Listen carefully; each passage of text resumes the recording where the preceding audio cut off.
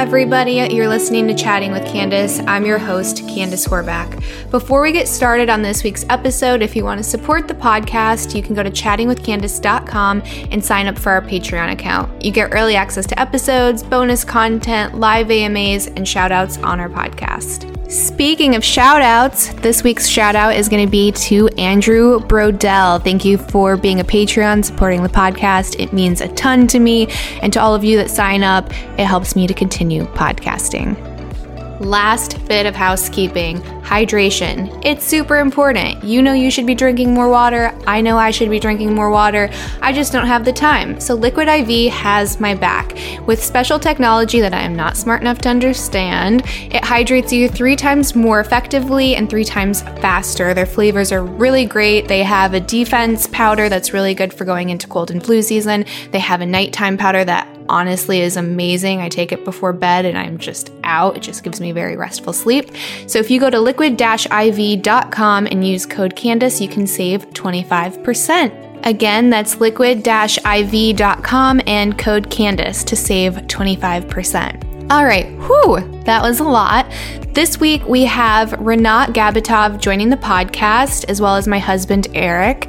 I love bringing Eric on because I love getting like a male's perspective, as well as like someone who's a bit of an entrepreneur. I think it adds a lot of value to the conversation. Renat is a serial entrepreneur, a nomad, the founder of Lifestyle Engineering, just a really cool guy. We had an awesome conversation. I hope you learn a lot and have a lot of fun. Enjoy.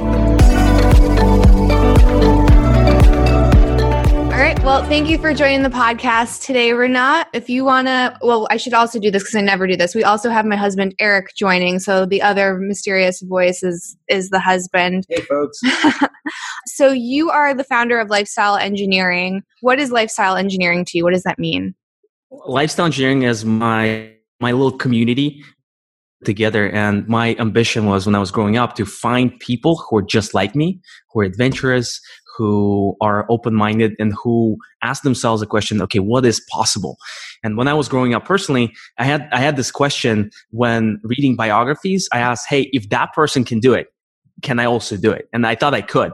With that, it's kind of a blessing and a curse, because it's a curse because you got to put yourself in the environments where you have to go and pursue kind of the most challenging things that are out there in the world. And the blessing is it's freaking exciting. It's pretty awesome.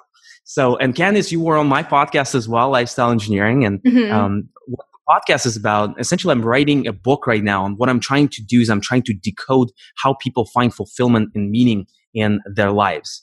And the idea is to interview people from all walks of life, from Navy SEALs to entrepreneurs and other folks, and try to understand what they have in common and how they find that thing that they're passionate about. Mm-hmm. It's just a small task that you're trying to accomplish. Nothing huge.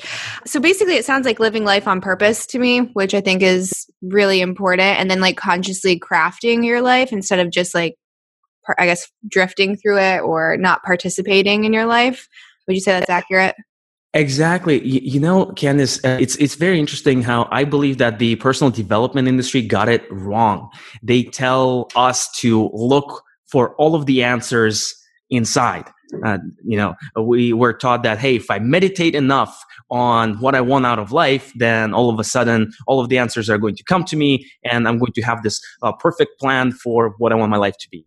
Mm-hmm. And my book thesis is actually approaching the same question backwards. It says, hey, what if we do not know what we're passionate about? And then the idea is, okay, if you do not know, if that is the starting point, then how can we become more self-aware? How can we find those like passions, interests, and ways of living that will make us the happiest that we can be? And the answer that I found is through experimentation. So you put yourself in new environments, you do things that you believe that are going to make you more joyful, more excited. Essentially, you create a hypothesis for what you believe is going to bring you the want. Then you do a test, and boom, you either prove the hypothesis right or you prove it wrong. Mm-hmm. That's so cool. If you don't mind, let's rewind the tapes a little bit. And I want to find out where this all started for you.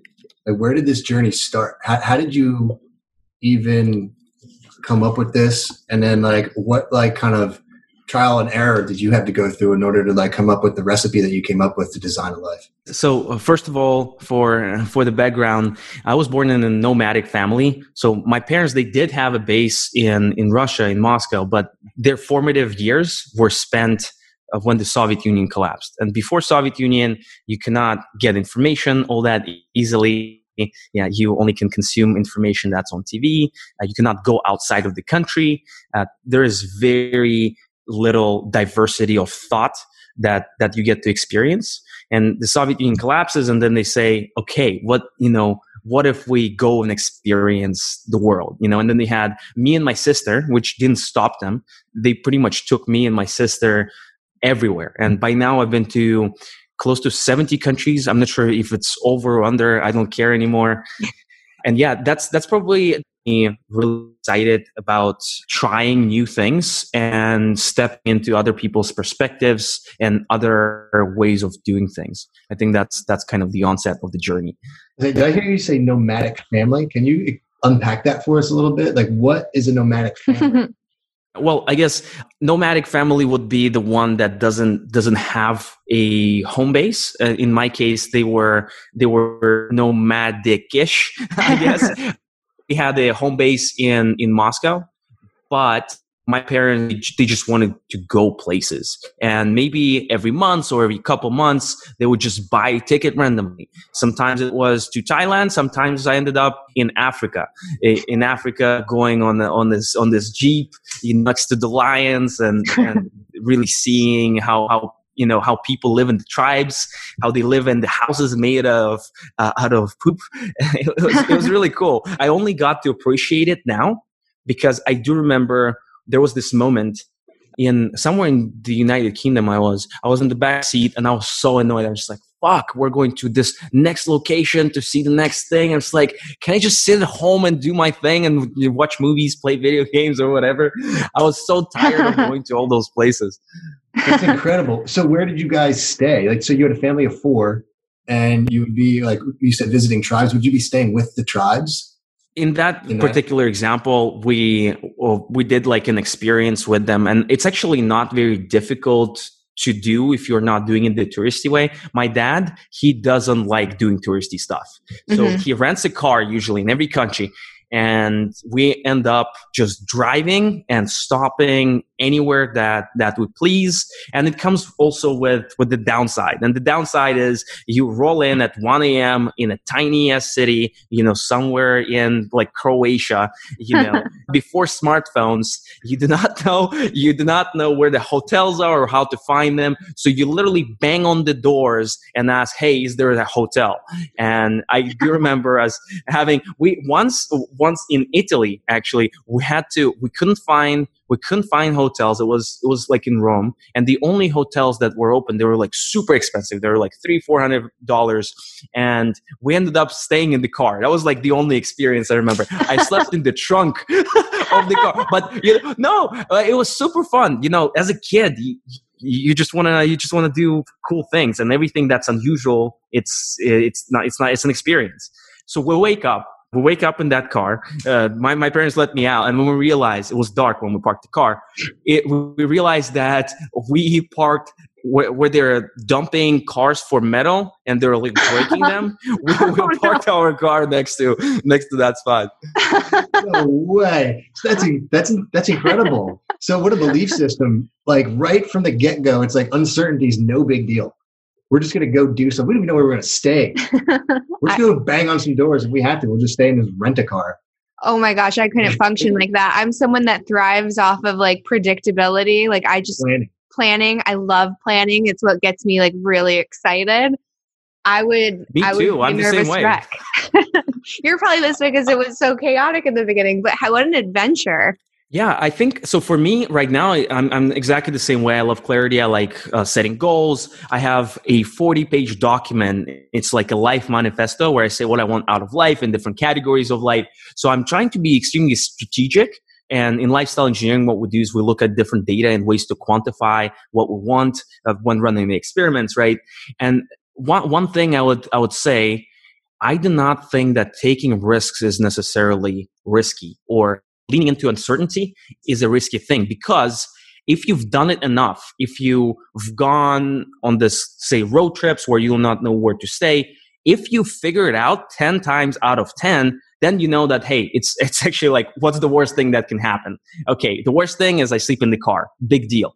Mm-hmm. So, and that reduces risk massively, like the risk in terms of how you fear. I would say fear is a better word. Mm-hmm. Fear of uncertainty. So Mm-hmm. you can have uncertainty, but it's not scary anymore. Mm-hmm. Mm-hmm. Yeah, and risk is one of those things that there's like a spectrum of it. So there's like risk tolerance, and everybody has a different tolerance for it, which means that it's just up here, right? And once you can identify that as just up here, then you can be like, okay, you can gauge whichever way you want it to be, and you can kind of like design it your own way. And it's like anything else too, right? Like if you have the more exposure you have to something, like the less you react to it over time. Man, absolutely. It's also something that is subjective, right? Because one person fears spiders, the other person doesn't care. Yeah, I guess it depends what what is risk. How do we define it? Because once we define the risk, then we get to evaluate it, and everybody is going to have a different way to evaluate risk based on their specific circumstances and belief systems. So how do we get started on like, what's the beginning steps for lifestyle engineering? And so her and I have been talking. 2020 completely, fucked everyone up. Everyone's plans are gone. Everyone's plans are gone. Shit. You can goal set all you want, and 2020 put a big wrench in it. I guarantee it. Mm-hmm. So it's kind of a really incredible opportunity for people to just kind of start over.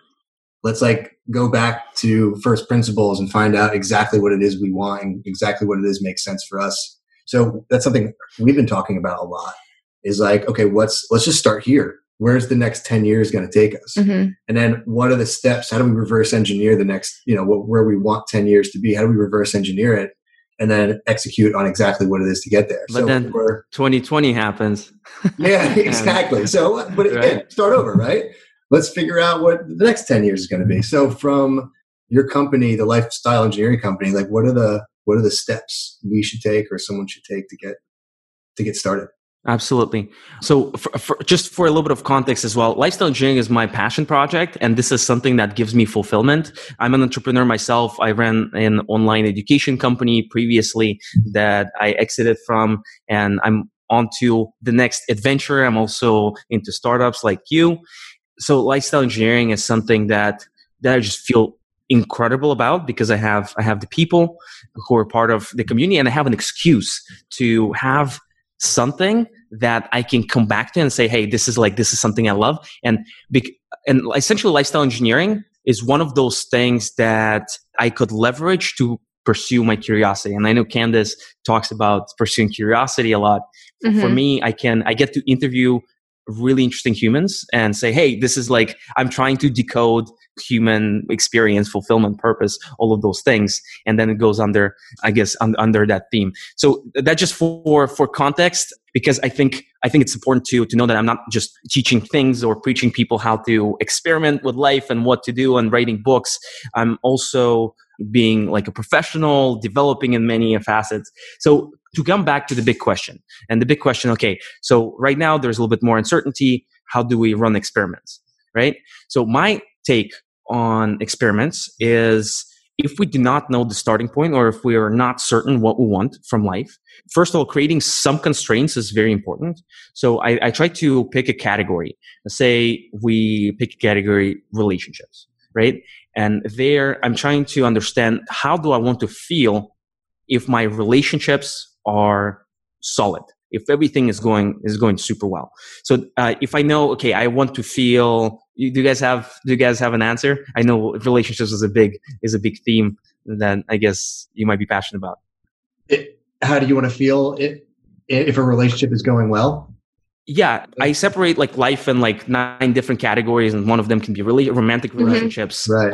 How do you guys feel when relationships are dialed, when you're like the happiest you can be in relationships? Connected. I think connection is huge. I think having a sense of interdependence instead of being codependent, I think that's like a fundamental part of having a healthy relationship. So you both have fulfilled lives separately, but also a fulfilled life together. So I think if some person maybe like is maybe struggling or doesn't have a sense of purpose, and that's going to negatively affect the relationship. But it's when you both have something that you're excited about separately, and then you're both excited for your life together. Right. You feel accepted, belonging, like all these things. Yeah. Accepted, belonging, love that, having independence as well, and codependence. And so we identified a few awesome words. Can you tell me a few examples of you feeling those feelings? Like, when do you feel those things? I would say when shit hits the fan and you feel incredibly supported by the people that you're in a relationship with. Any specific particular example from life that comes to mind? You don't have to share. You can. Oh, shit. Let's get personal. We've got 100 of them.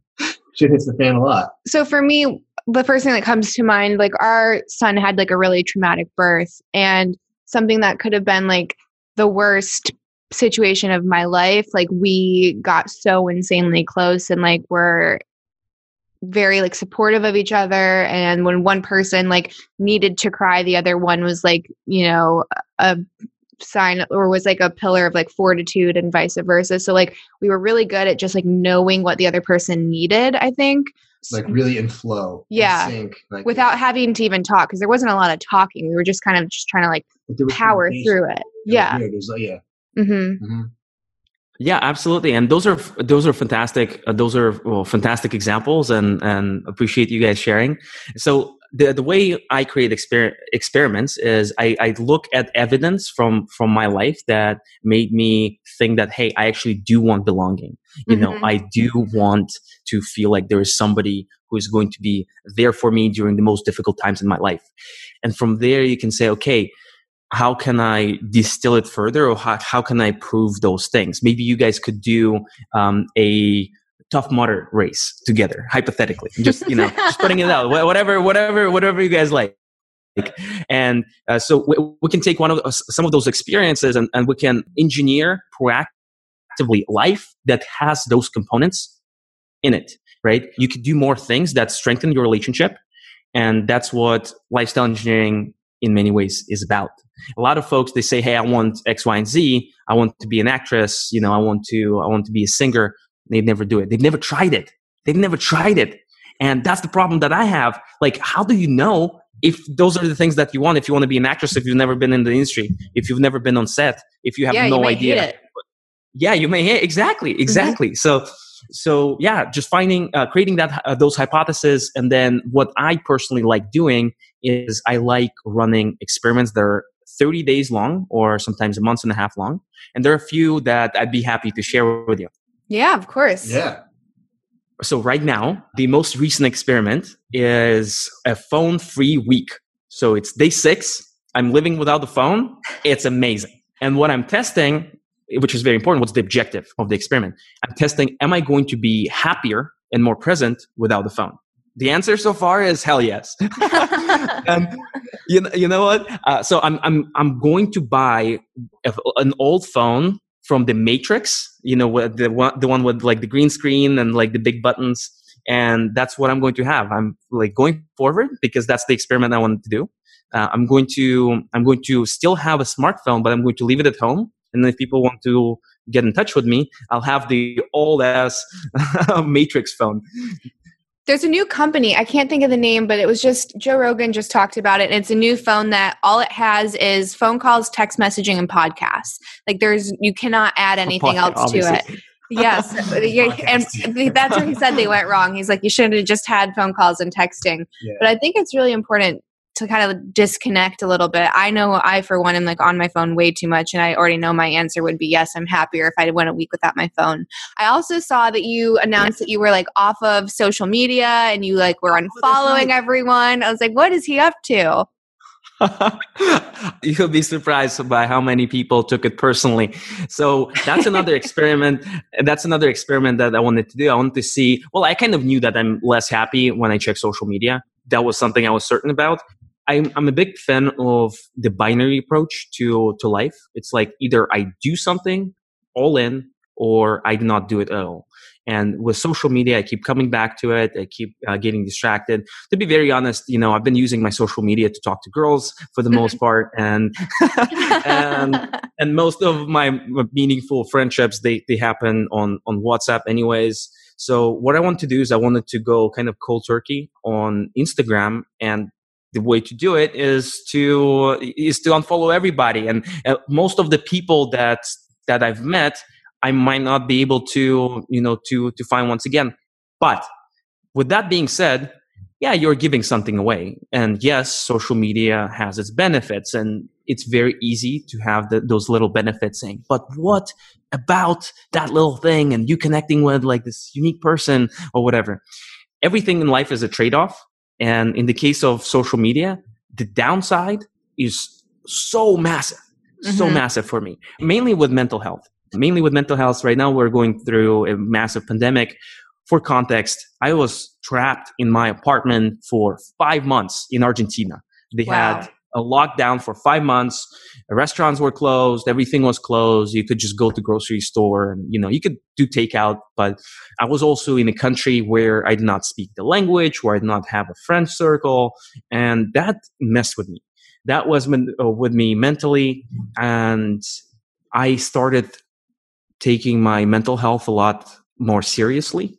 And this is something I'm very passionate about. And I'd love to see what we can do in order to mitigate for the challenges that are going to happen. I really believe that because of this year, I think and the entire generation is going to get a little screwed from that perspective, even beyond social media and phones. No, I think so too. I think people are going to have a lot of like social anxiety that maybe they never had before, just from lack of communication with people. I think people are going to be more depressed because they feel more disconnected. I think there's a lot of fear that's going to be even subconsciously instilled in people. So like now maybe they're going to be more negative about like their health maybe, and they might not necessarily need to. So what are some steps that you would say for someone that's like feeling these mental effects of like the pandemic in general? To be very frank, I'm not the person to ask. And I try to speak about things that I'm an expert at. I still have challenges with feeling sad from time to time. And I'm very open about those things. I think it's a very human thing to do. And in fact, I believe that when we share, then we get to be more connected with people because they say, oh, I feel the same way. It's like, here's what I try, or if you ever want to give me a call, or let's go do something fun. It's really helpful. So accepting emotions is something that worked really well for me, specifically. And this is something pretty new. When I feel sad, I'm just like, fuck, I don't want to feel sad. It kind of sucks to feel sad, but that's rejecting an emotion. And there are multiple ways to reject an emotion. One of the common ways I resort to is to put a wall and be indifferent, be in the gray area. And that sucks because what I learned from a friend of mine, and that turned out to be really true for me, you cannot selectively turn off one emotion. If you are turning off emotions, you're turning off all of them. That's happiness, excitement, thrill. It's all of the good things as well. So what I started doing is I started kind of leaning in and saying, hey, yeah, I feel sad. It kind of, it sucks, but that's what it is. What makes me feel sad? Or like, why is that the case? And here's the thing. So once I accept something, like an emotion of sadness, and then I look at my environment, then I look at my thoughts, then I look at the things that like kind of the inputs that get processed by my body, and there's an output, sadness or whatever. So for me, I realized that I didn't hug a person for 3 months in Argentina. I was like, that's messed up. That's not cool. And what I did, I bought a ticket to go here to Istanbul in Turkey. And I knew the environments that make me feel happy. And I just put myself in this new environment, and things have been pretty awesome over here so far. That's awesome. Yeah, and it's so easy. It doesn't have to be that hard. I know a lot of men, especially that I've talked to, will overanalyze the hell out of their own feelings. But sadness in general, like, you probably don't have to overanalyze it, or frustration or anger. Like, everyone around you is arguing right now, in the States anyway. And I know in a lot of places in the world, like, everyone's on Twitter yelling at each other. That's frustrating. Yeah. Of course you're going to feel frustrated. Right? Someone might say something that sparks something inside of you, something that connects, that makes you angry. Of course you're going to be angry, right? It's what we decide to do with those emotions is the important part. Are you going to act on them? Are you going to act negatively towards somebody else because of those emotions rather than just accept them and feel them and be like, okay, this is an interesting emotion? I love what you mentioned just now. I believe that emotions are a guiding force for us to make better decisions. So if we're checking Twitter and then it makes us feel angry, if it's unproductive anger, and by unproductive I mean nothing happens other than you feeling angry, then you should probably not check Twitter. It's as simple as it gets. But if you feel angry because something messed up is happening in the world, go ahead and do something about it. Because the way people find things that they're passionate about, because anger is also a statement of passion, right? You might have values that are different from the other person, and you want the world to be more consistent with your values, or you're angry because the fires are burning in California, or because minorities do not have a voice, whatever. Go do something about it. Like if you feel anger, it's all right. It's a force that tells you, hey, you might be passionate about it. I think it's better to feel anger than to feel indifference and to feel nothing about what's happening. Yeah, totally.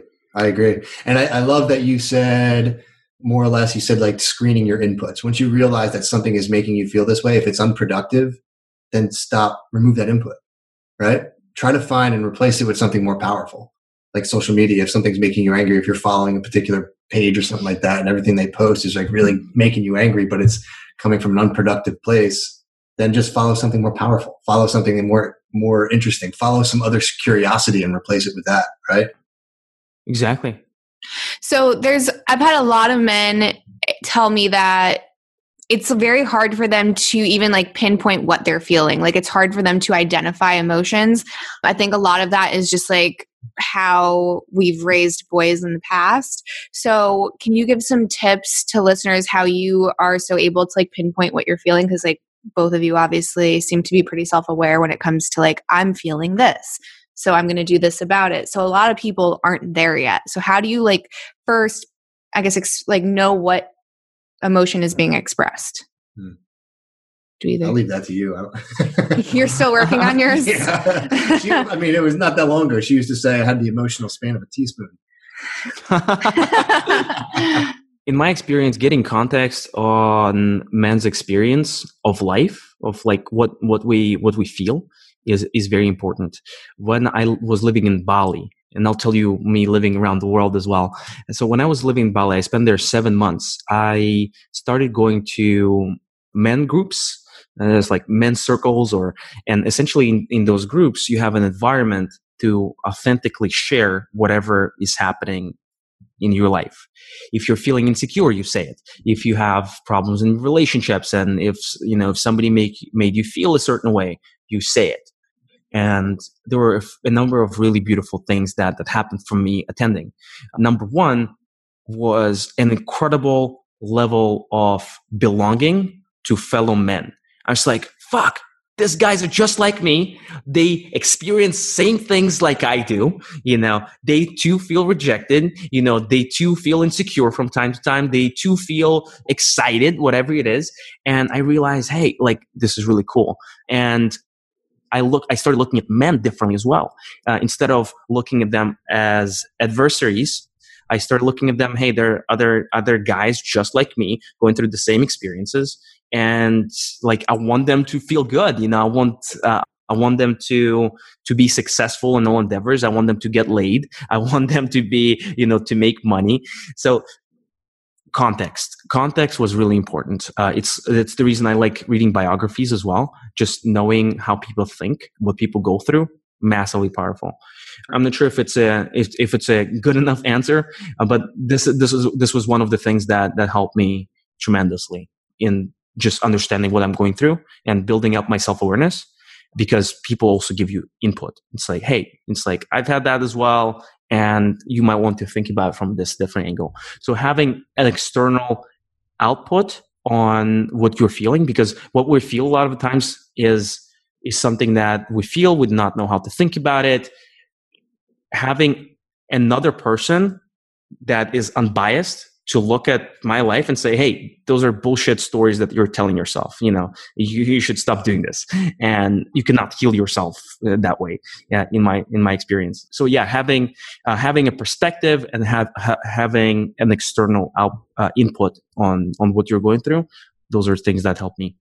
I think that's super helpful. So when you're traveling all over the world, are you doing this like mostly by yourself, or do you have like a buddy that's going with you?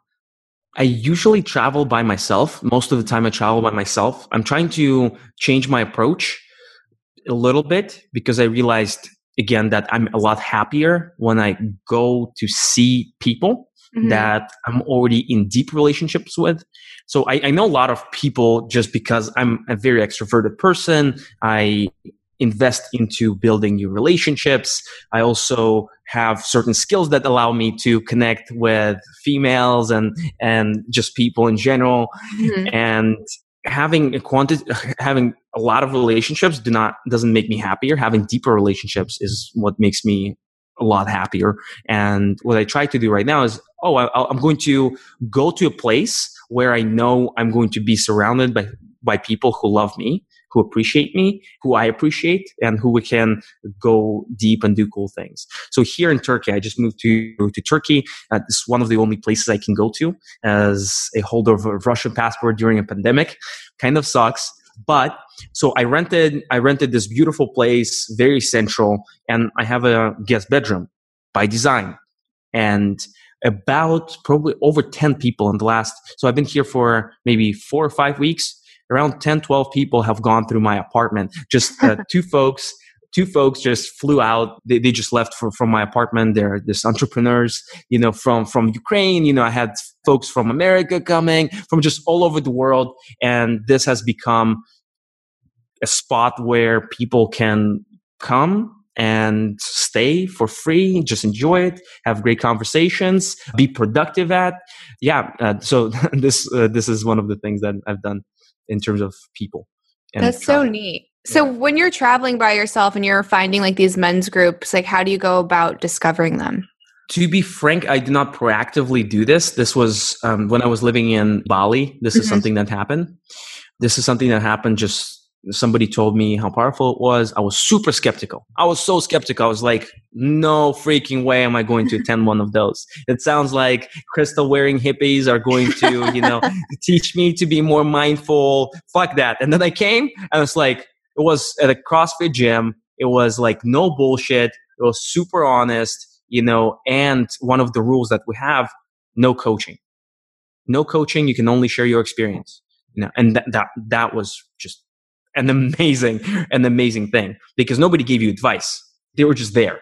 So I'm in an entrepreneur group like that, but it takes, and it's almost every time I go, now I'm better at it because I've been doing it for over a year, but it was almost before that. It was every time I go, I always could find a reason not to do it or not to go and have to find out okay, what is it? Why am I sabotaging myself? Because I know that it's important to have these groups, to have like-minded human beings that you can talk to, you can communicate your emotions and communicate these things, because otherwise they bottle up and they turn into something negative, right? Or you can act out on them if you don't actually share, like you said earlier. Is that an entrepreneurship group?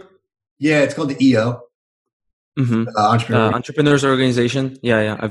I'm very familiar.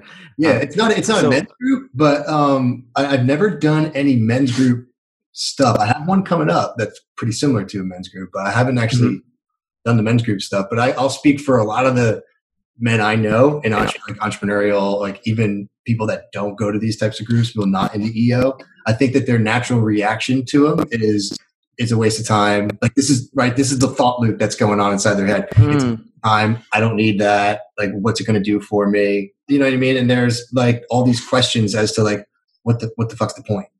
Why am I going to go to a men's group and share my feelings with a bunch of dudes? And the thing is, so the reason why I had gone to similar stuff in the past is because I was like, well, I can't think of a good reason why not to.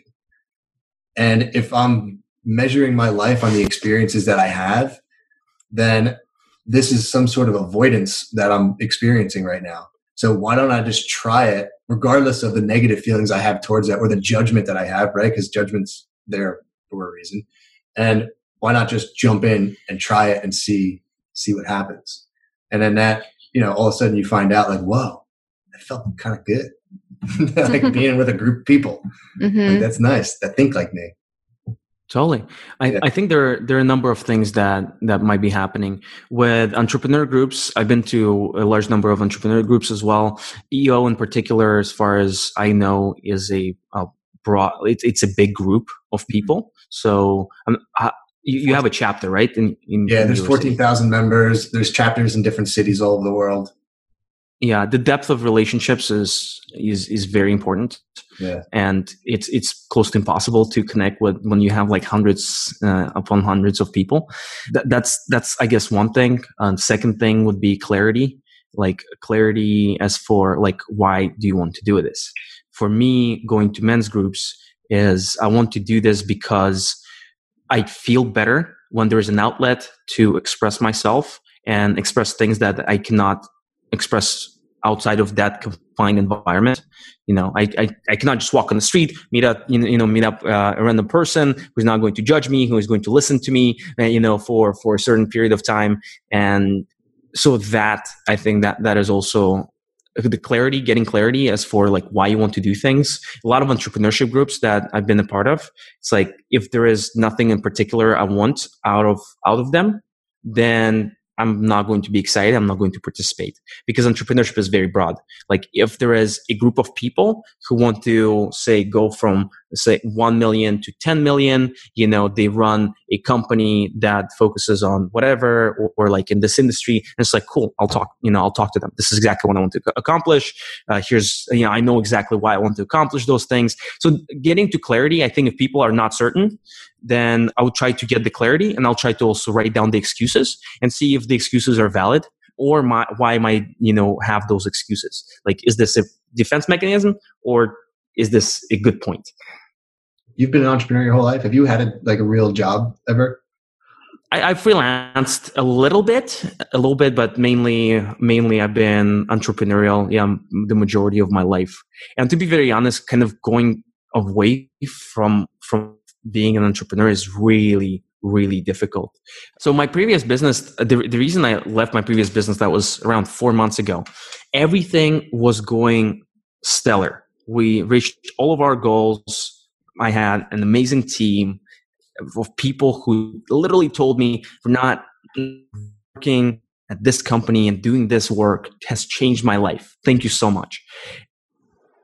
I got all of the good things that I kind of wrote on paper.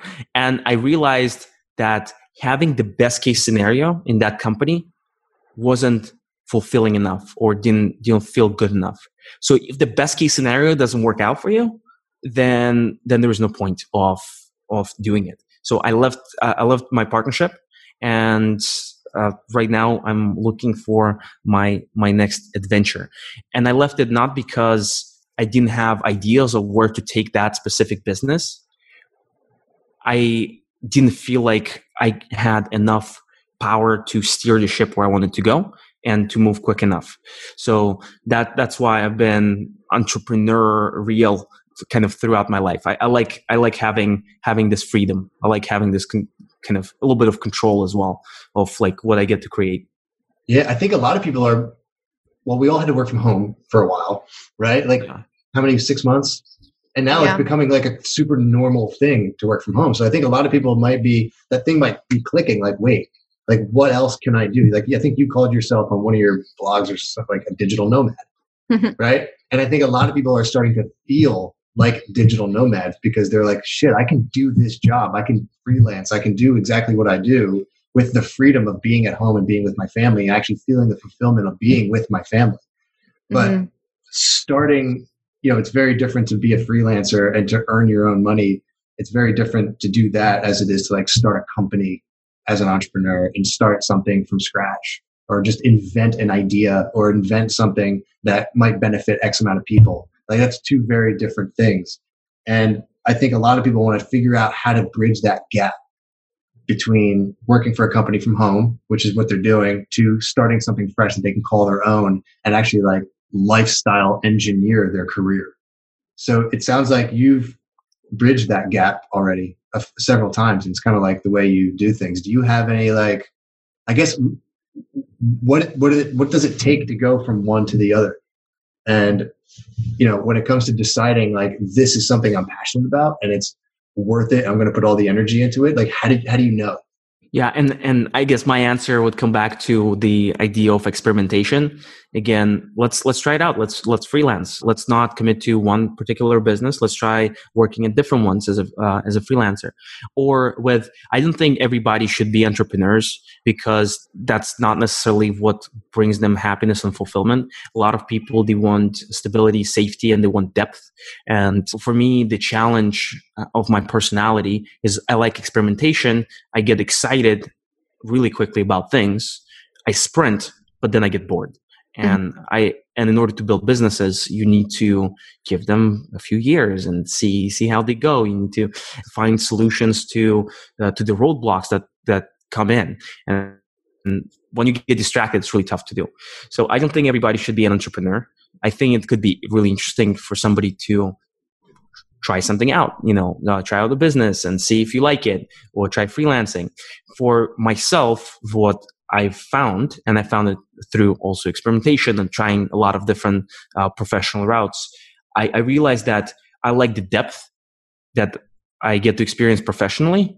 For example, I started a company in 2018. We had like nothing. It was just me and my business partners. And then we got 1 employee, then we got 5, then we got 10, then we got 15. And I realized, hey, like I'm really passionate about seeing a project through and developing people, developing employees. Leadership development is something I absolutely loved. I did a lot of exercises on helping people outline what they want from life and what they want professionally, how they want to grow, giving them projects based on the directions they want to grow into, based on things that they want to learn. And that was one of the things I realized through actually committing to projects for a longer period of time, that leadership development is something I love, and I cannot practice that skill. I cannot practice developing employees, building all-star teams, increasing their performance if I'm just bouncing from one thing to another. So my next project, I want to be for 5-10 years. Yeah. So I guess to bridge that gap, it's really just, just get fucking started, right? Yeah. Action is the cure for everything. And then just experiment. So get started and experiment. Now, just get started. Richard Branson's like famous for that, right? He wrote a book. What was it called? Screw it. Let's do it. Yeah. And you made your way. How the hell you made your way to Necker Island? He's so jealous. He wants to know exactly. Kitesurfing with Richard Branson, right? Can you tell us how the hell did that happen? The Richard Branson story. I told it too many times, and I'm very happy to share it again. And Richard Branson is one of those people that are like, man, you've lived such an interesting life. Mm-hmm. He probably lived the most interesting life out of everybody that I've heard of. And I was really excited to meet him. So big picture, I was writing down my bucket list. I wanted to do things before that I have to do before I die, but way earlier. I didn't want to postpone anything. I didn't want to wait until I'm like 50 years old because I cannot skydive with the crutches, right? So I wanted to do most of the things I know by the age of 40. And I was 19 years old. I was writing down all of the things that I wanted to do, I wanted to experience. And during the time I was reading Richard Branson's biography, Losing My Virginity. And I really loved his biography. I really love what he's done. I really love how he thinks, how he acts. He was a big kind of role model for me. One of the things I wrote, one of the first 5 things, I probably have that piece of paper still somewhere in my backpack where I wrote. So I wrote down, I want to kite surf with Richard Branson on Necker Island. And I just put it away. And then at one point I was like, okay, let's see what I can cross off. Let's see what are the things that I can kind of develop and see what happens. So I obviously remember that kite surfing with Richard Branson on Necker Island story was very specific. And I was 19 years old. I was pretty naive. And at the same time, I had this fire in my eyes. I was like, I don't care what has to happen. I'm just going to make it happen. Somebody has done it. I'll do it. And so in about maybe a year from the moment when I wrote that bucket list item down, I had a virtual assistant. I've read the 4-Hour Work Week about leveraging virtual assistants and all that. So I hired a virtual assistant, and I asked her to give me a list of all places where Richard Branson is going to be in, when was it? 2016, I think. And she did that. She gave me a spreadsheet with all the places. There were like a bunch of places where he's speaking and everything. So I went one by one to every event, and there was one event that I saw. And that event was a private event. It shouldn't be listed anywhere. And it's for the Extreme Tech Challenge. It's for kitesurfing entrepreneurs. And I'm a massive kite surfer. I'm just like, holy shit, this is amazing. This cannot be real. And this was the finals of this Extreme Tech Challenge. So tens of thousands of startups apply to the challenge. And then at the end of the day, you get 3 startups to pitch on Necker Island to Richard Branson and to a bunch of other venture capitalists. So when I looked at the event page, I started thinking about the kind of the angles as I'm going through it. Kind of as a marketer, I was like, okay, how can I contribute? So I thought about cold reaching out, but then I keep scrolling through the page, and I see one person that I knew that was actually going to be on the judge panel. So there are like 3 or 4 judges, and one of them is the venture capitalist Tim Draper. Maybe you happen to know him. Mm-hmm, mm-hmm.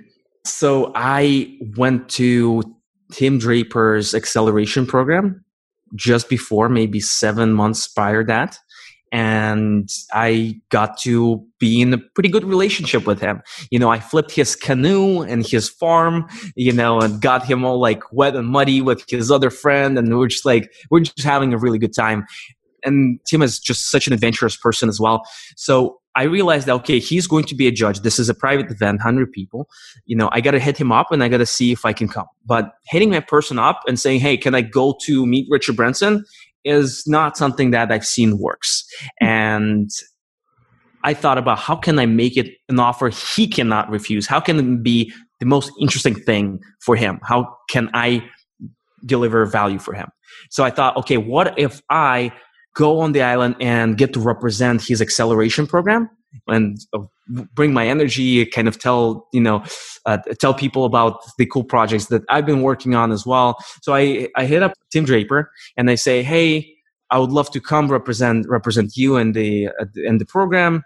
This can be a fantastic opportunity for you. And then I also dropped a couple of things that I did to kind of contribute to the program before. Not necessarily to make them feel like, okay, now I have to return the favor. It was more like, hey, I'm a good kind of person. I want to contribute. That was kind of the intention. So he replies maybe same day or the day after, CCs the organizer of the event. And he's like, hey guys, I'm not sure if I can come, but Renat should definitely come instead of me. I was like, holy shit, this is impossible. So this like billionaire venture capitalist, just referred me to go instead of him. And he's like a panelist or a judge at the event. So they hooked me up with the ticket. There's another story about how I got money to go to the thing, because it's pretty expensive, just, flights and plus the ticket itself. To go. So yeah, that's how I ended up there. But I think that what's more interesting is how I got to actually kite surf, on Necker Island. So I fly out to Virgin Islands, all excited. Again, how old was I? It's like probably 20 years old. Yeah, I was probably 20 years old at the time. I was thinking, okay, it's going to be awesome. I was working on an artificial intelligence startup, which I didn't know anything about artificial intelligence. It was complete bullshit. It's just the Kool-Aid I was drinking from the Silicon Valley and from the person I was working with. Yeah, but it's cool. Sometimes that naivete is awesome because you get to do things that nobody else gets to do. So before event day on Necker, they sent an email out and they say, okay, if you're one of the finalists, or if you have like the VIP ticket, and they're like, again, it's a very small event. It's like 100 people, right? And all of them are, handpicked. If you have the VIP ticket, show up at this spot, at this time. If you have a regular ticket, which is the one I had, you should show up at this place at this time. And they send one email to everybody. And I'm just like, you know what? Fuck it. So I just showed up. At the location for the VIPs, and I was just growing up with everybody. I was, just talking kite surfing, talking life, talking startups, this massive conversation. And the person, one of the organizers, she also recognized me. She's like, "Hey, Renat, welcome." I was feeling just on fire. I was feeling amazing. Then we go to the Great House, which is the big house on the top. And that person comes to me and she's like, "Hey, Renat, you know what? I realized that you actually do not have the right type of ticket." And I do not belong. I'm like a 20-year-old kid, without the multi-million-dollar startup like everybody else. I just hustled my way in. I was like, fuck, they're going to kick me out. It's not going to be fun. So I was thinking about the angle once again. Okay, what can I do? What can I do? And I thought, how about this? Oh, she said that the woman said, "Hey, Renat, we can just get you a boat out from the island, and then you can just come back later." And I thought, okay, how can I make it fun? How can I make it awesome?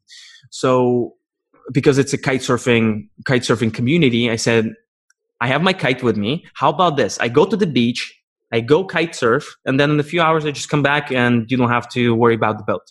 She's like, okay, sounds good.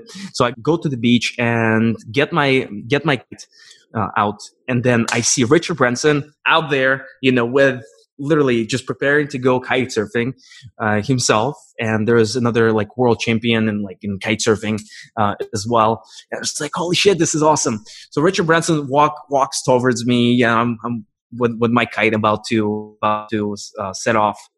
And yeah, I just give him a hug, and and there was a very short conversation, just a couple sentences. And yeah, I go kite surfing. Richard Branson takes off kite surfing. We kite surf next to each other. That's kite surfing on that island that qualifies. That is amazing. Oh, that's so good. That's such the beautiful part about that story. I mean, obviously it's great. You went kite surfing with Richard Branson. And the fact that he wrote it down on a piece of paper a year before, and then it happened. But the beautiful part is everything in between.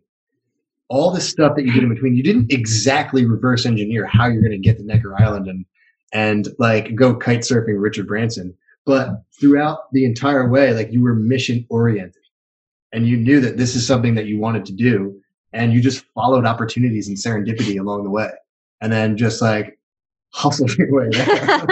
Totally. It's just incredible. I mean, that right there, that story just like aligns everything when it comes to entrepreneurship or like designing a life or whatever it might be, right? It doesn't have to be a perfect way to get there. Like you stumbled and fumbled quite a bit. Out.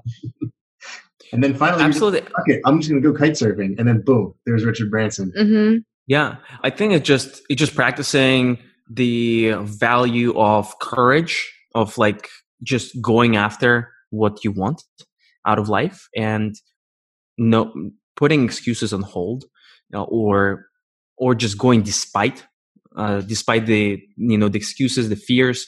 I actually tattooed a word courage on my wrist. I didn't even know that I would get a tattoo ever, and then that word resonated with me so much that I realized I never want to forget it. This is one of the values that is so close to my heart, that I want to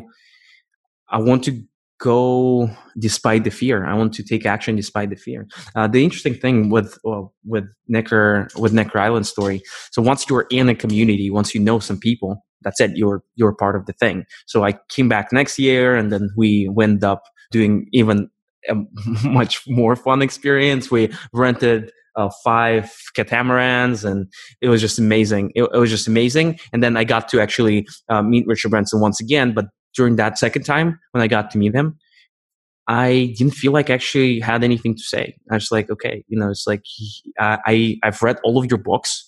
I know quite a bit about you. I don't have a specific question that I want to ask you. And You want to force it? I just felt at peace. No, I just felt kind of at peace. I just felt like I didn't need to meet anybody or do any particular thing anymore. And that was a cool moment. That was a cool moment because that was, I was probably 21 years old. I realized that I don't need to meet anybody to feel successful or, to accomplish anything. The only thing that I need to do is I need to apply the information that's out there in the world and that I learned from that person, from the books that he deliberately put out so that people can learn from them. I just need to put those things in practice. And that's it. The best advice is already there. Right. Totally. And that was a bigger impact for me. That's awesome. So for you then, what's the next mission? What's the next line item that you're going after? That's a phenomenal question. I've tried a startup concept earlier. I don't think I'm going to pursue it any longer. I'm going to keep dabbling, keep experimenting, launching new things and see kind of what resonates for the most part. And yeah, I guess we'll see. It's hard to say. It's also difficult for my generation, for millennials, to commit to one thing because we are the group of people that has all the information in front of us, has so many opportunities in front of us, and choosing something makes you automatically say no to everything else. And it's so difficult right now to commit, to build a skill, to build a relationship, to say no to everybody else, to everything else, and to say, hey, this is what I want to go for. And for me, it's been quite complicated, and the most fulfilling things in life come from commitment, I believe. Mm-hmm. And it doesn't need to be a commitment even for a lifetime. You can just commit to a project for a year, or you can commit to a person, for a period of time, and then you get to reevaluate. It's, for example, in relationships, I get to say, hey, let's try it out. Let's see what happens. Let's see if we like each other. It's like an experiment, right? Mm-hmm. And then from there you can talk again and see what's up. But having commitment automatically reduces your cognitive load because you no longer have to evaluate every decision. It's already made for months or years to come. That makes so much sense. Mm-hmm. Mm-hmm. I've never heard it articulated that way, but I'm going to use that one for sure. So your website said one of your missions was to transform education. Is that still something that you're focused on? Yes, I believe education is really important. And I've been reading a lot about education and how people learn and how people act based on what they know. And I realized that it's not access to information that is limiting people.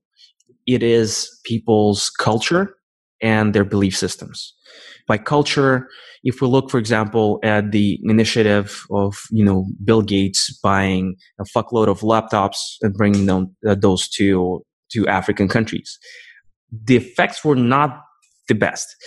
They were not the best. And I believe that they scrapped the initiative. They thought, okay, if these guys have access to computers, they will all of a sudden transform the entire continent. That didn't seem to pan out the way they wanted it to. The thing is, people never had a culture for personal growth, for development. They do not associate information with better livelihoods, with more prosperity. And I believe changing culture is the most important thing that we can do, because again, a person in a Maasai tribe in Kenya, they already have smartphones that cost $40, $50. Many of them, they have internet. They might not even have places to charge the phone, but they have access to internet, and there are creative ways to charge the phones as well. I think working with the local leaders and people who are respected in those countries and educating them on why education is something that can massively improve people's lives is probably way more important. So that was the realization I had. And another thing is, I started a company that focuses on digital education in Latin America, and we sold online courses. We did conferences. We had a lot of free material online. The thing is, most people did not put the knowledge to practice, did not take action.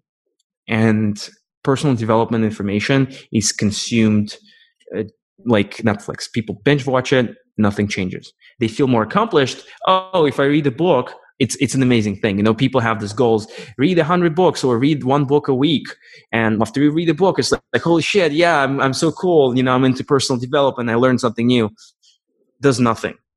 Knowledge without application of knowledge is meaningless. It's pointless. There's literally does nothing. Another thing about personal development industry and what it does, it just says, hey, here's a new thing. You learn another thing, new video, new webinar, new whatever. A lot of people I know that are very successful, they love personal development, but they're super selective in terms of what they consume. And once they consume the information, they put in practice. So they actually do not necessarily read as much of, the personal development stuff. They're like a lot more strategic, and they make sure that information gets practiced. That's really good advice. You get stuck in a hole. Oh yeah. I find myself there a lot. That's why experimentation is super awesome.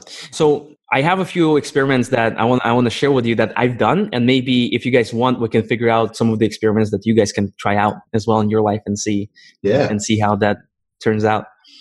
So right now, a week ago, I bought a marathon ticket. I love committing also for my experiences where there's like an end date and I cannot flake. So there's a very specific outcome.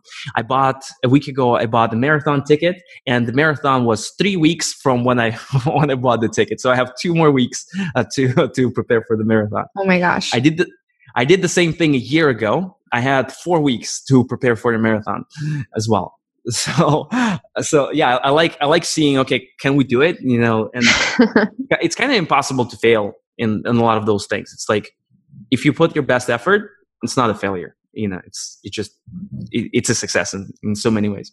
Yeah. So I did that. I lived around the world and saw which place I like the most and how I feel in different places. When I was living in Kiev, I went to an acting school. So I did actors classes intensively for 1 month. And that was really cool. This was really awesome. And this is something I'd like to pursue in the future as well. I tried a carnivore diet, eating only meat. It was brutal. This is the only... Go ahead. I've heard it's not recommended. This was the only experiment that I didn't pull through with. I did 3 weeks out of 4. I was like, and my experiment actually... So here's the important thing. With my experiment, I tried to have an objective. For carnivore diet, my objective was to see if I'm going to feel better eating only meat. Mm-hmm. I realized the first week, that I'm not going to feel any better, but I feel like still doing the experiment. Maybe something is going to change. So in a way, it was like a successful experiment, but 30 days was a little too much. Mm-hmm. And I was in Argentina. I was eating great steaks. Mm-hmm. Still, you start hating steaks at some point. Oh, I bet. I had like 5 steaks a day. Oh, that sounds painful. It is pretty painful. I mean, like what's his Michaela name? Peterson. Yeah. But that's the thing though, is everyone's biology is so specific, and like to say one diet is going to cure an ailment is, I think, very misleading. So maybe it works for her, but it could also be because she was on only meat that she probably cut out a bunch of things that she shouldn't have been eating. So I wouldn't say it's necessarily like cause-effect relationship with the meat. Right. And they experimented first. Like they experimented with a lot of different diets. Yeah. Mm-hmm. Well, she has a messed up microbiome to begin with. And my friends, they from lifestyle engineering community, they also have done this, and this was really helpful. Essentially, you do this to kind of like renew your microbiome as well. And I think you can reintroduce other foods. It's one of the elimination diets that with dieting, I experimented quite a bit as well. I've tried ketogenic diet. I've tried pescatarian, vegetarian, vegan.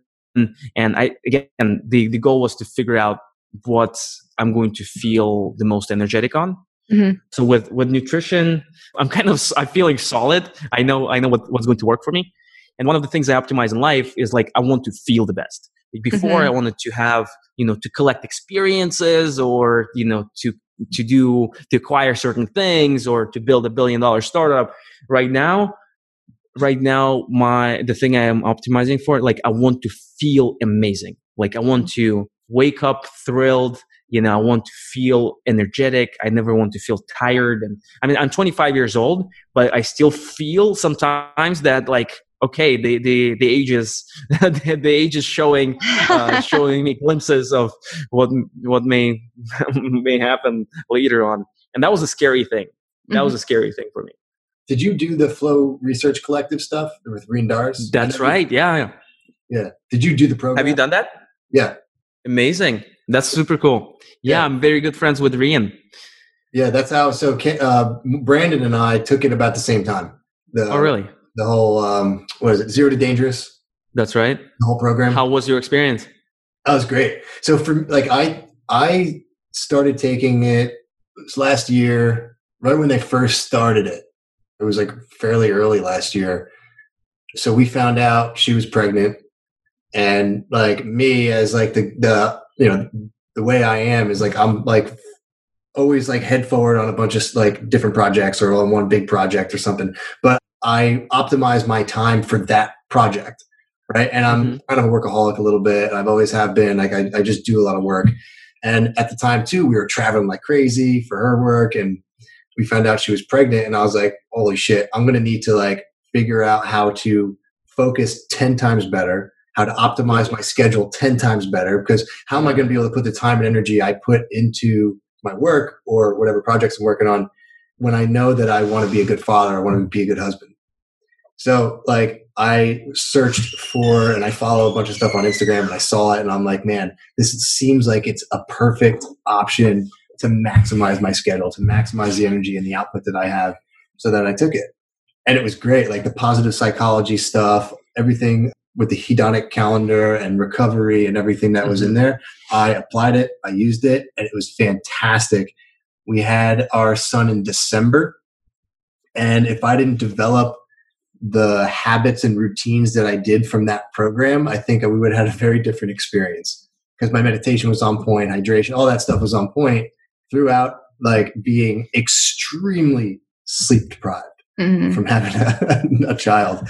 And without, I think like the sleep deprivation and the energy output that was going into trying to be a good husband, be a good father and everything, I was also able to do other things and do work. And like I was able to maintain a good like homeostasis balance in life, and it came out like so what was the most surprising thing that you got out of the program? Well, was it the fact that you were sleep deprived, or because a lot of the times who are systemically sleep deprived, they do not know? Oh yeah. So I read a book called Why We Sleep a while ago, and that book opened my eyes up to sleep a lot and how I don't do it very well. And for a while, I got into a good habit of good sleep. But from the Zero to Dangerous program, the biggest thing, the positive psychology stuff was incredible. I was already in a pretty good meditation program, but I would say the biggest thing was the recovery. And they focused a lot on recovery. And recovery isn't something you think about, right? Burnout is just a part of life as an entrepreneur. It just is. You're going to eventually feel like garbage. Do you have a recovery protocol? I do. Yeah. I do a lot of mobility exercises and, working out, and I wish my weekends, I need to develop a more hedonic calendar, but yeah, I'm pretty good at, I'll leave her and the baby for like 2 hours on the weekends, Saturday and Sunday, and do a 45-minute like yoga and like a good mobility stretch, and then a 45-minute meditation. That's kind of like my good weekend recharge. And then as far as like daily recovery, man, I got good at it and then bad at it and then good at it and then bad at it. Like daily recovery is one of those things where the routine needs to really kick in. And it's taken us, so our son's 10 months old now, and it's an ebb and flow of figuring out schedules and routines. But I think we're starting to get in a good rhythm. And then once obviously family is step one for us. And we want to make sure that we're doing a really good job for him. Priority one, yeah. Yeah. And we do focus on ourselves. We focus on independent stuff and everything like that. But it just takes time. Work those things into the calendar. And they do. They work out. And we've been able to engineer a pretty cool life right now. Right? And I think the recovery protocols are there. I think they could be better. Are you both following the program? Or she didn't take the program, but she heard me talk about it enough where she basically took the program. I wonder how you guys sync your time together and uncertainty as well that comes from having a child. How do you guys coordinate your schedules where you get the most out of life together? Oh man, that's a good question. We talk all the time. Like we work from home, both of us. Mm-hmm. So we're constantly talking and communicating and checking in and like saying, okay, like reviewing our schedules. Like on Fridays, we'll look down and look at our schedules for the following week. And then in the morning, first thing, we'll talk about our schedules. And we have like a very open line of communication to where like no one takes anything personal. So like I've straight told him before, like if you ever think like I'm slacking as a mom or being a bad mom, say like you're being a bad mom. And like it goes the same with like, you know, husband and wife duties. So like neither of us is afraid to call the other person out. Like if he has ADD and he doesn't take medication. Like he meditates as a main form of dealing with it.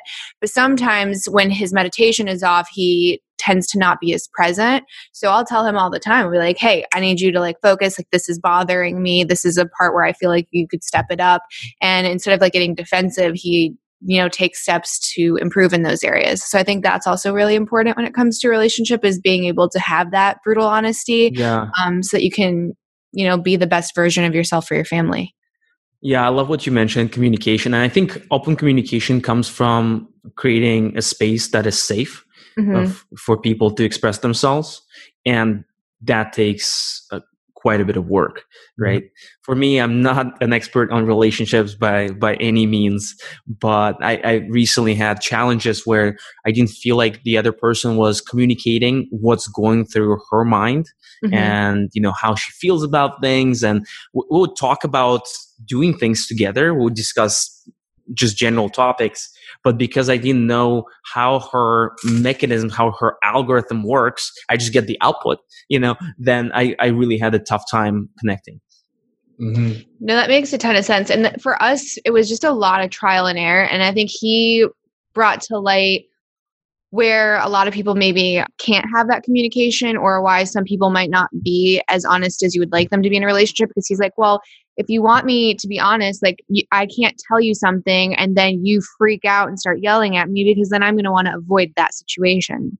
I'm not going to express something that I know is going to make you angry, cause a fight, and not be any productive in the end. And I was like, oh shit. Okay. So I have to take accountability here too. So I'm allowed to obviously have whatever feelings in reaction to if he does something wrong, but I have to express that in a healthy way. So if every time he does something wrong, I yell at him, I belittle him, and I make it all about him, and he's not going to come to me with any issues. So it's allowing him to mess up and then him allowing me to mess up. And then how do we fix that? Mm-hmm. Yeah. So in friendships in particular, what I really strongly believe in educating people how you want to be treated, because people are going to treat you the way they think, that you want to be treated, or that you'll allow them to, yeah, exactly. So I'm wondering if you guys take any steps to educate each other. I guess you've been in a relationship for a while, and you know how you work, but what steps did you guys take before, or what steps are you taking right now in order to get clarity as for, hey, when I work, for example, I don't want to be touched. When you see the headphones, nada, don't talk to me. Or it's just one of those things that I train my friends. This is like a small thing, but it improves relationships massively because there are no annoying factors, and people get to respect my way of being. Yeah. Do you guys have your ways? I don't think we have any full-blown steps, but I will say that it's about being mindful. Right? Like if something makes me feel a particular way, like when I'm working or something, and I need like a 90-minute gap where I can't be talked to or like I need that box to focus or something, and that box is getting like interrupted, you can be mindful enough to have the conversation saying, well, this isn't working for me. And then we'll talk about, well, what will work, and then go from there. Right. But I don't know if it's not like we have any steps to take. No, I think it's just mindfulness, really. It's mindfulness. And again, it just goes back to communication. So it's like not being scared to say like, hey, I'm in a bad mood and I just like need an hour. You know what I mean? Like you take the baby and I'm just going to like go stretch or go for a walk or take a bath. So it's like, I need to feel like I can express whatever my needs are, and him not be like, oh, well, I'm busy too. And I have a list of things I want to do. And why do you get an hour and I don't get an hour? So I think it's also important not to like compare scores, right? So like there might be a week where maybe he needs more time to himself than I do, right? And like, it doesn't mean that in the next week I get more time if I don't need it. It's just, he needs what he needs, and I'm going to try my best to give it to him, and I need what I need, and he's going to do his best to give it to me. And it's not like keeping score. I think that's also really important, but just like being able to say what you need, and then your partner to step up when they need to step up. Mm-hmm. Mm-hmm. Yeah. I think it's acting from the place of love for the other person and for yourself as well. Mm-hmm. Exactly. Yeah. That's exactly it. And it's just knowing that you're each having just like a human experience, and you're just each figuring it out. And luckily you get to figure it out together. Mm-hmm. And then that's where it comes into like designing that experience. Right. Mm-hmm. And that's kind of where we're at now. Like we're at a really cool spot, like where we're really enjoying life and all that kinds of stuff. But now the next step is like 2020 was design our 10-year plan. Yeah. That's right. Let's do it. I really want us to try out building an experiment for you guys and see if there are any learnings that we can get out of it. Maybe is there an area of life that you'd like to improve or you'd like to optimize? Oh man. See, that's the problem with us. We're always optimizing and improving every area. It never ends. So, man, I wish I would say more travel, but like with COVID, it's kind of like it's not possible now. Travel can be broken down. Like travel is probably like more feeling adventurous or having more new things, new experiences, right? Mm-hmm. So if you want, we can look into travel, because travel is just one outlet of getting the feeling. Okay. Yeah, that's interesting. Yeah, we traveled all week. We were gone in 2018. We were traveling every month, 2 weeks out of the month. Yeah. Every month. And then 2019 kind of came to a halt. She got pregnant. And then now it's like, okay. But I think that living life without the we can't mentality because we have a kid, like your parents, right? Mm-hmm. Yeah. We traveled everywhere. Right. The uncertainty doesn't matter. We just want to do it. So to live life without those boundaries that are most people like kind of construct for themselves, I think would be really fun goal. Well, it seems like you guys are already doing it, which is beautiful. Yeah. Traveling with kids, I think. So on my podcast, I interviewed an entrepreneur. He started 7 9-figure businesses. And what he did is he took his kids to travel with him, and they're homeschooled, or they're schooled digitally, and they were just experiencing life, living in Europe, living in Barcelona, living all over the place. And there's always a way to do something, and he found that way. And it's not necessarily super sophisticated. You can look up on the internet like how other people do it. But with kids in particular, I think nobody should look at having children as something that limits the expression of what they want to do with their lives, because there's certain way. And what my parents did with me, that just turned me into a better person, I believe. And I probably would be somewhere in Russia right now if they didn't do it. Yeah, that's awesome. And I totally agree. I think there's, much like the way that you got to Necker Island, right? There's a vision of the way that we travel and how we travel and where we go and why we do it. And there's where we are now. And I think there's a creative kind of mission forward way that we can create it. We just got to develop that clarity. And I think that's where we're at right now, is like really like communicating and developing the clarity of exactly what that is. Yeah. So travel, it feels like you guys already love doing travel. So doing an experiment in travel is not something that that's going to bring you necessarily new insights. Maybe engineering or building a plan to get more travel. That can be something. But is there anything that you guys would like to learn more about yourselves, or I guess discover?